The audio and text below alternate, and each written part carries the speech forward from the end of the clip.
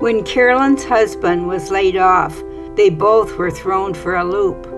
And she offers this advice for how to support a spouse after a layoff. Hi, I'm Karen Mulder with today's Caring Wisdom.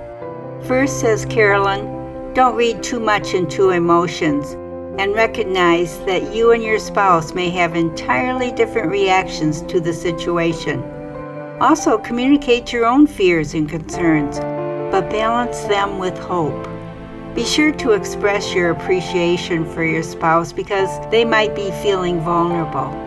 And finally, says Carolyn, never give up.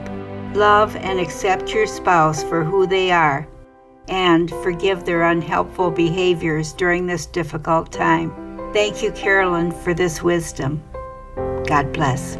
Thank you for visiting wisdomofthewounded.com. Resources on how to care well.